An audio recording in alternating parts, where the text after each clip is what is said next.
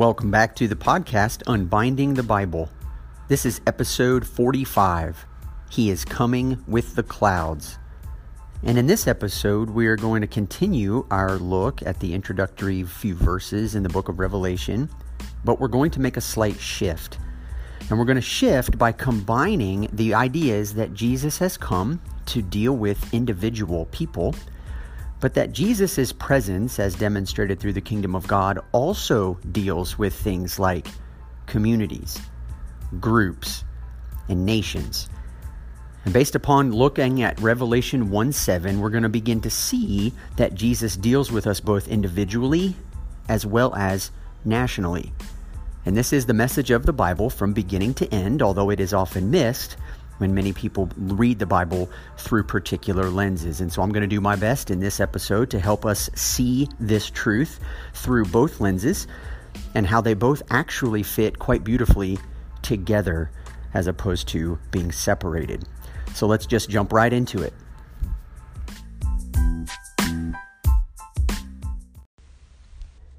To begin this week's episode, allow me just to read Revelation 1:7 for you. And as usual, if you like to follow along in your Bible, I'll be making a lot of references to this verse, and you're welcome to join me. I'll be reading from the ESV. Here's what it says in Revelation 1:7.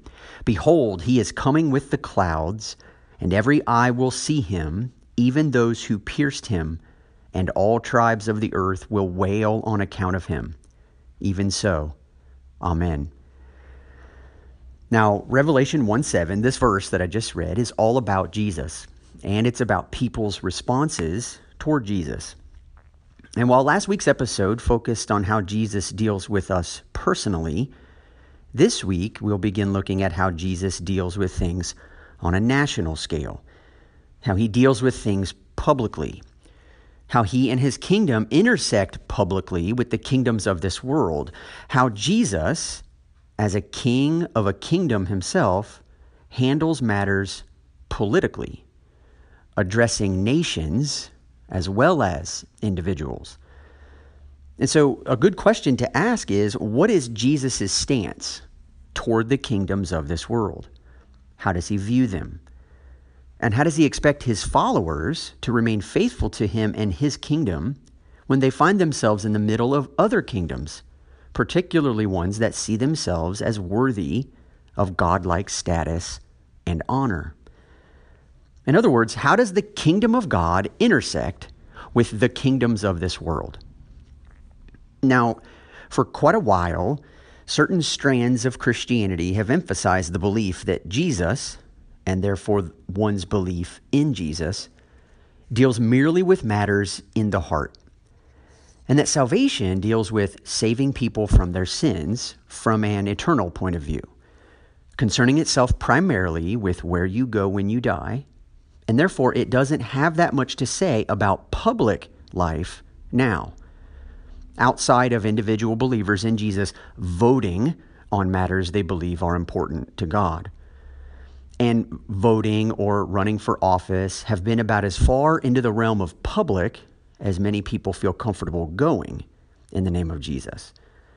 After all, according to this view, Jesus deals with matters in the heart, and in the heart has been believed to be primarily private. Now, I want to point out that Jesus absolutely deals with matters in the heart. I couldn't agree more. But he does so in order to invite everyone into something new, something better, a new and better life. And it is also true that salvation deals with saving people from their sins from an eternal perspective. It's just that the sins we most need saved from are the ones that are perfectly at home in the kingdoms of this world. They are the very ones that do not cause the lives of people made in the image of God to flourish. They are self-centered and therefore destructive. And so when Jesus offers eternal life to those who place their faith in him, he's not primarily talking about where you go when you die. What he's saying is that the new life one receives from him, one's entrance into his kingdom, begins immediately.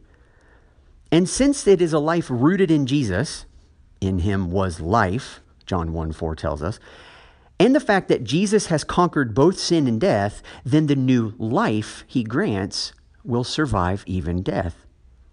Hence, it is eternal. It is a life that has no end.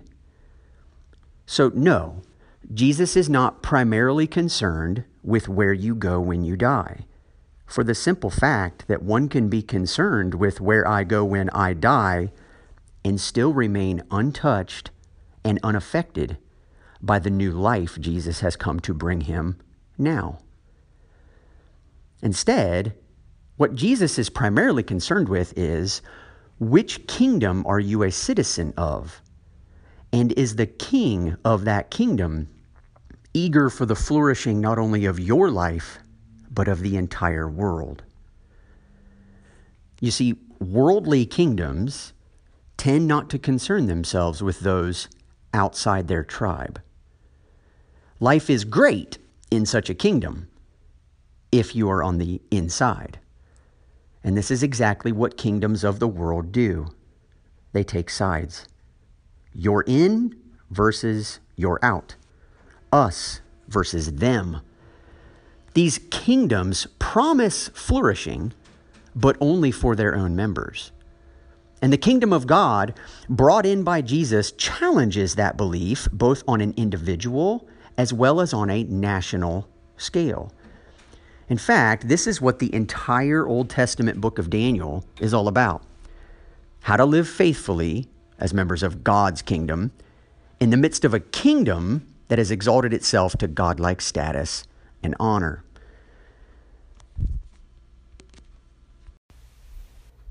To give you a bit of the background, in 586 BC, after warning his own people for generations that he would judge their idolatry and injustice unless they repented and turned back to him, God allowed the rapidly expanding empire of Babylon to overtake Judah, carry off many of their best people into captivity, set Jerusalem on fire, and destroy their temple. The people had chosen to ignore the prophet's messages. They had hardened their hearts and plugged their ears. They would not listen. And so they were hauled into exile by the Babylonians. One of those taken into captivity was a young man named Daniel. And the book of Daniel is filled with many of his life experiences, dreams and visions, known often throughout the book as mysteries, national idolatry, God supplying interpretations of those dreams and visions, who is or isn't ruling well, faithfully bearing witness to God and his kingdom, and lots of references to images and image bearing. In other words, the book of Daniel carries on many of the themes that the Bible as a whole emphasizes, as well as many that we've already explored so far in this podcast.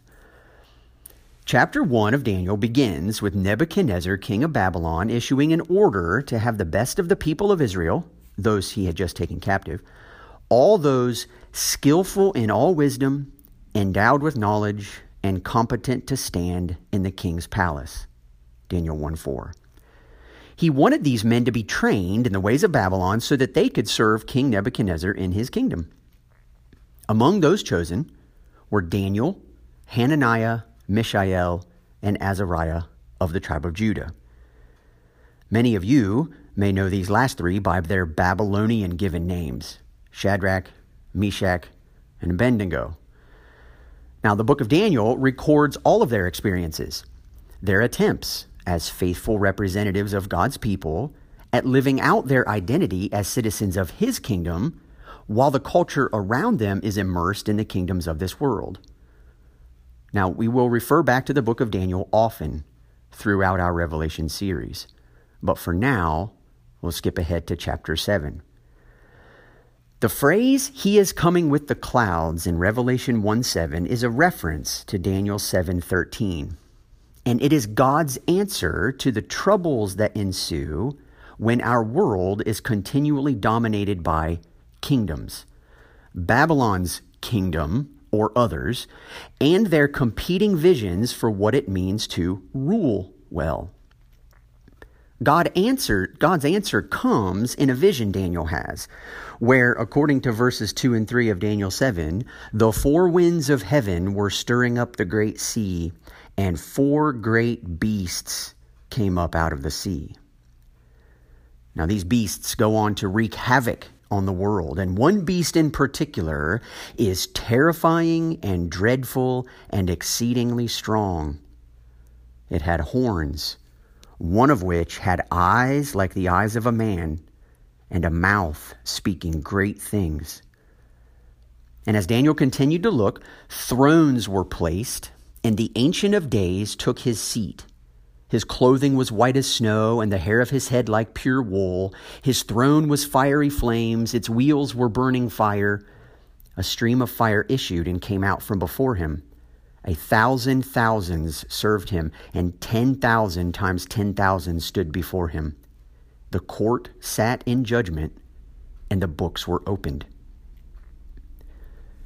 Now, thrones, fire, worship, courts in judgment, and books, all themes that Revelation will bring to our attention time and time again. But Daniel's vision continues. And as I looked, the beast was killed, and its body destroyed and given over to be burned with fire. As for the rest of the beasts, their dominion was taken away, but their lives were prolonged for a season and a time. I saw in the night visions, and behold, with the clouds of heaven, there came one like a son of man. And he came to the Ancient of Days and was presented before him. And to him was given dominion and glory and a kingdom, that all peoples, nations, and languages should serve him. His dominion is an everlasting dominion which shall not pass away, and his kingdom one that shall not be destroyed. Daniel 7, 11-14. Now, tucked right away in the middle of this passage is one like a son of man, a ruler of some kind who will ascend on the clouds to the Ancient of Days, a reference to the eternal God himself on his throne. And this Son of Man will receive a kingdom that will never end. Now remember, Daniel receives this vision as God's response, God's answer to the rampant injustice of these beasts, one of which is described as a lion, which Jeremiah uses in chapter 50 of his book to describe the character of Babylon. So one of the beasts being described in Daniel's vision is the very kingdom Daniel currently finds himself living in. Now, beasts is a concept many people are familiar with as readers of Revelation.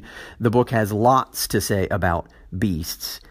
But all we know at this point is that a significant figure of some kind, a son of man, will receive a kingdom in contrast to these beastly kingdoms, and that he will defeat them and set up his eternal kingdom.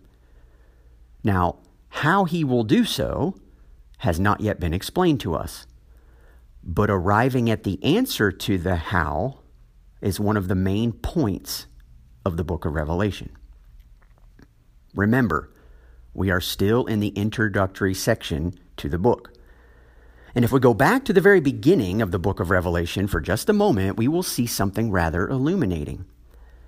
In Revelation 1:1, we read, "The revelation of Jesus Christ, which God gave him to show to his servants the things that must soon take place."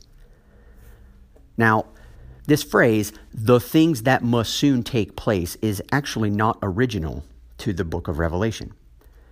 It first shows up, of all places, in Daniel chapter 2, in a conversation Daniel has with King Nebuchadnezzar regarding a dream King Nebuchadnezzar has that he wants someone to interpret for him.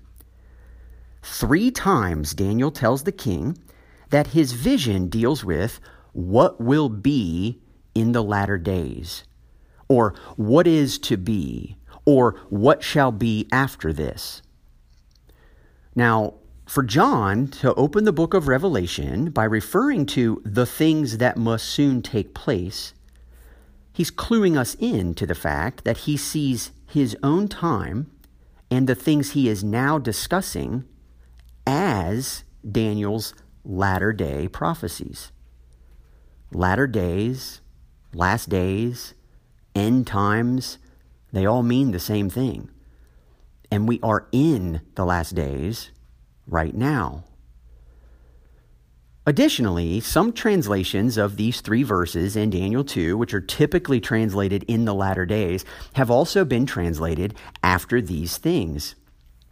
It's a way of looking forward, of describing something that is yet future to one's current time. Now, interestingly enough, John uses this exact language in Revelation 1:19. What must take place after this? Now, some interpreters take this to mean yet future to John's time. Hence the belief that much of the book of Revelation takes place in the future, with the additional suggestion, in the future, even for us. But if John tells us that his time is Daniel's latter days, and the phrase after these things can be used interchangeably with in the latter days, then John's use of what must take place after this in verse 19 isn't referring to his future, it's referring to Daniel's future, which John tells us has now arrived.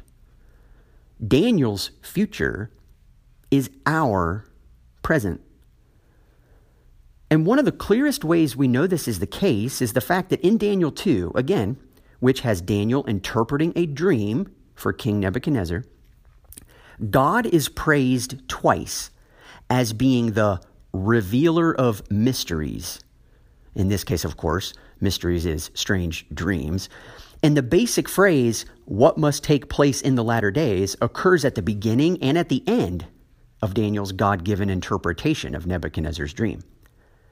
Similarly, in Revelation chapter 1, the Son of Man figure begins his interpretation of John's initial vision by revealing the mystery of the lampstand, which he identifies for us in verse 20 of chapter 1 as the churches.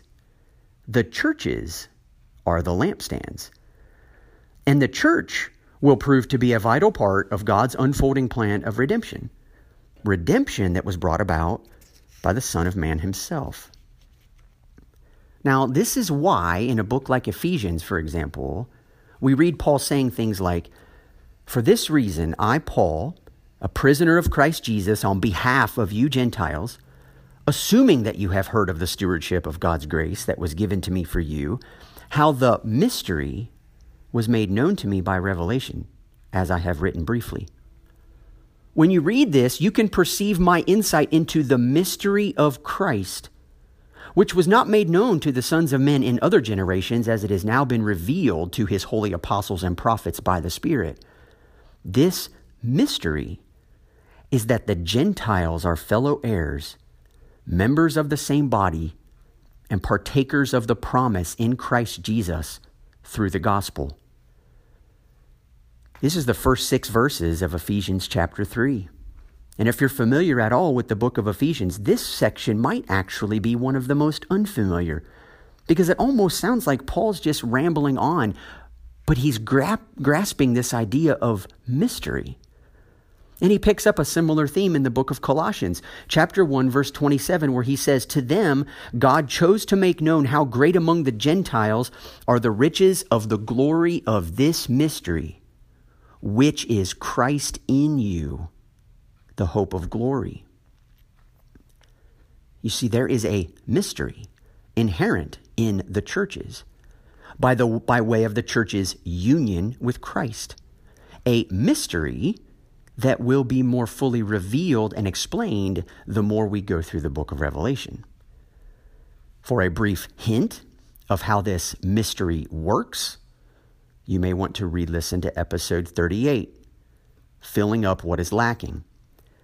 As Colossians 1:27 and its reference to this mystery, which is Christ in you, appears in the same paragraph as Paul explaining that in his flesh, he is filling up what is lacking in Christ's afflictions for the sake of the body, that is, the church. If you've ever wondered what in the world Paul means there, and you haven't yet listened to episode 38, you may want to do so.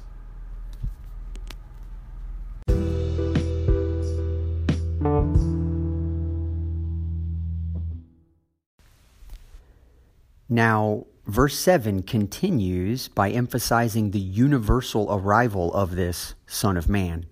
He is coming with the clouds, and his arrival will demand a response from literally everyone.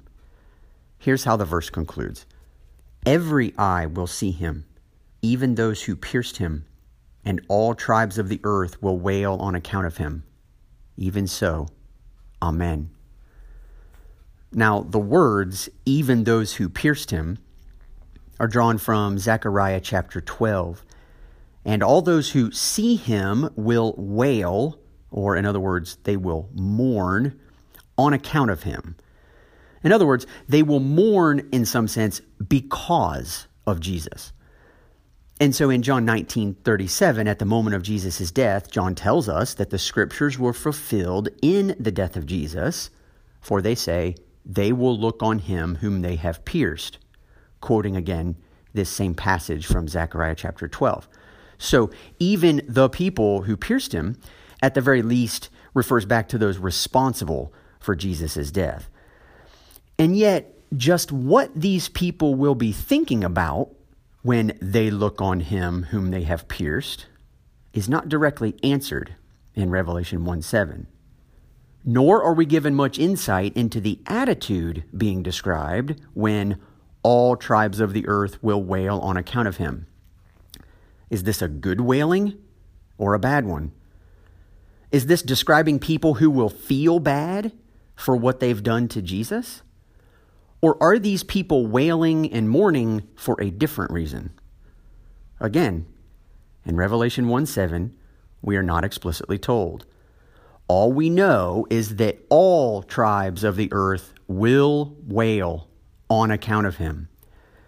Again, in other words, because of Jesus, everyone will mourn. Something about who Jesus is will bring about a universal response. Now, some will wail or mourn in the hopes that Jesus will rescue them. Matthew 5:4 spells this out for us when Jesus says, "Blessed are those who mourn, for they shall be comforted." In the Beatitudes that Jesus is describing in Matthew 5, these people mourn as a result of their poverty of spirit. The very first Beatitude that comes immediately before the one about mourning. They mourn over the lack of justice in the world. They mourn because even their own lives are filled with the very things that oppose God and his kingdom, and they want to be rid of them. They want Jesus to free them. It is to this type of mourner that God promises to wipe away every tear from their eyes when he brings the new heaven and the new earth described in Revelation 21. It's to these mourners that he promises, and death shall be no more. Neither shall there be mourning, nor crying, nor pain anymore, for the former things have passed away. And yet, if you and I take a look at Revelation 18, we actually see a different kind of mourning going on. People of all walks of life are wailing and weeping over the destruction of Babylon, the great city. Let me give you a few examples. Babylon itself, that great city that made a name for itself, that exalted itself as a god in this world, that brought peace to the world through war, brought salvation through violence, and emphasized its own might as proof that its ways were right. Yeah, that Babylon, that symbol for all earthly kingdoms, is spoken about in Revelation 18:7-8 this way. As she glorified herself and lived in luxury, so give her a like measure of torment and mourning. For in her heart she says, I sit as a queen. I am no widow, and mourning I shall never see. For this reason, her plagues will come in a single day, death and mourning and famine, and she will be burned up with fire, for mighty is the Lord God who has judged her. Now, did you catch the repeated word mourning? It's used intentionally here. For the mindset of Babylon is one that sees itself in such an exalted position, one of prominence and grandeur, that it insists that it shall never see mourning. It will never see anything about itself as in the wrong or in need of correction. And because it doesn't, her plagues will come in a single day, God says. In other words, her judgment will certainly come.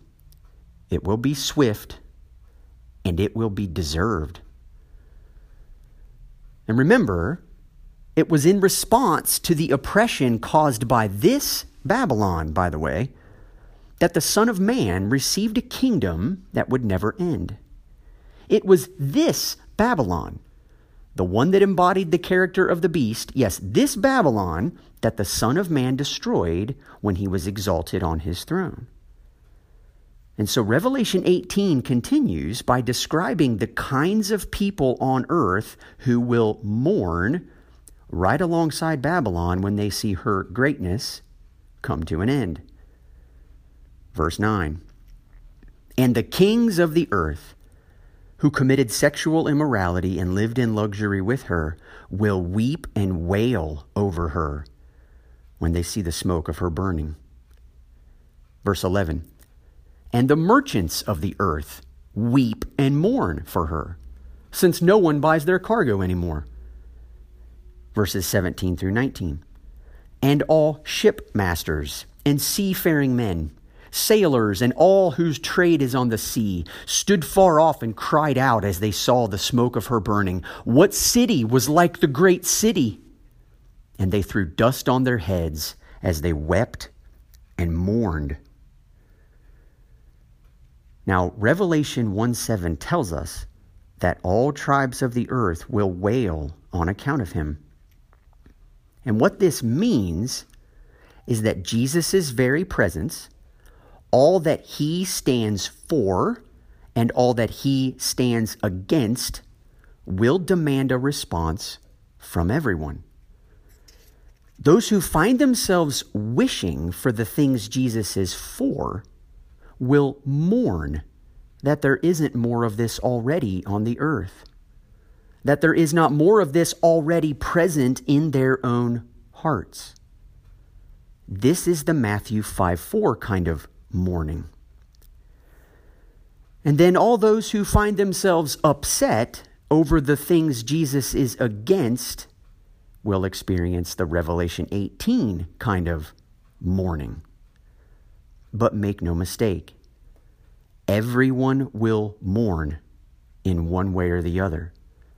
The only question is, which kind of mourner will you be?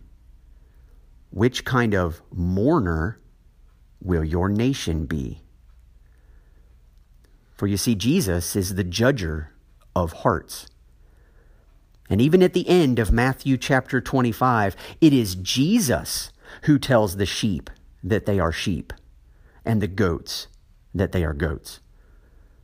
You see, on that day, he will reveal hearts. He will uncover the truth. And so he can say, as he does in Luke chapter 12, verses 2 and 3, nothing is covered up that will not be revealed, or hidden that will not be known. Therefore, whatever you have said in the dark shall be heard in the light, and what you have whispered in private rooms shall be proclaimed on the housetops. You see, the private and the public both matter. And for some, those privately kept secrets, those things they were certain no one knew about, those things will be brought into the light unless we willingly bring them into the light ourselves now. And this is the invitation of the gospel. It is the statement that the light has come into the world, but that men love the darkness rather than the light. Why? Because their deeds were evil. But Jesus reminds us in that same paragraph that he did not come into the world to condemn the world.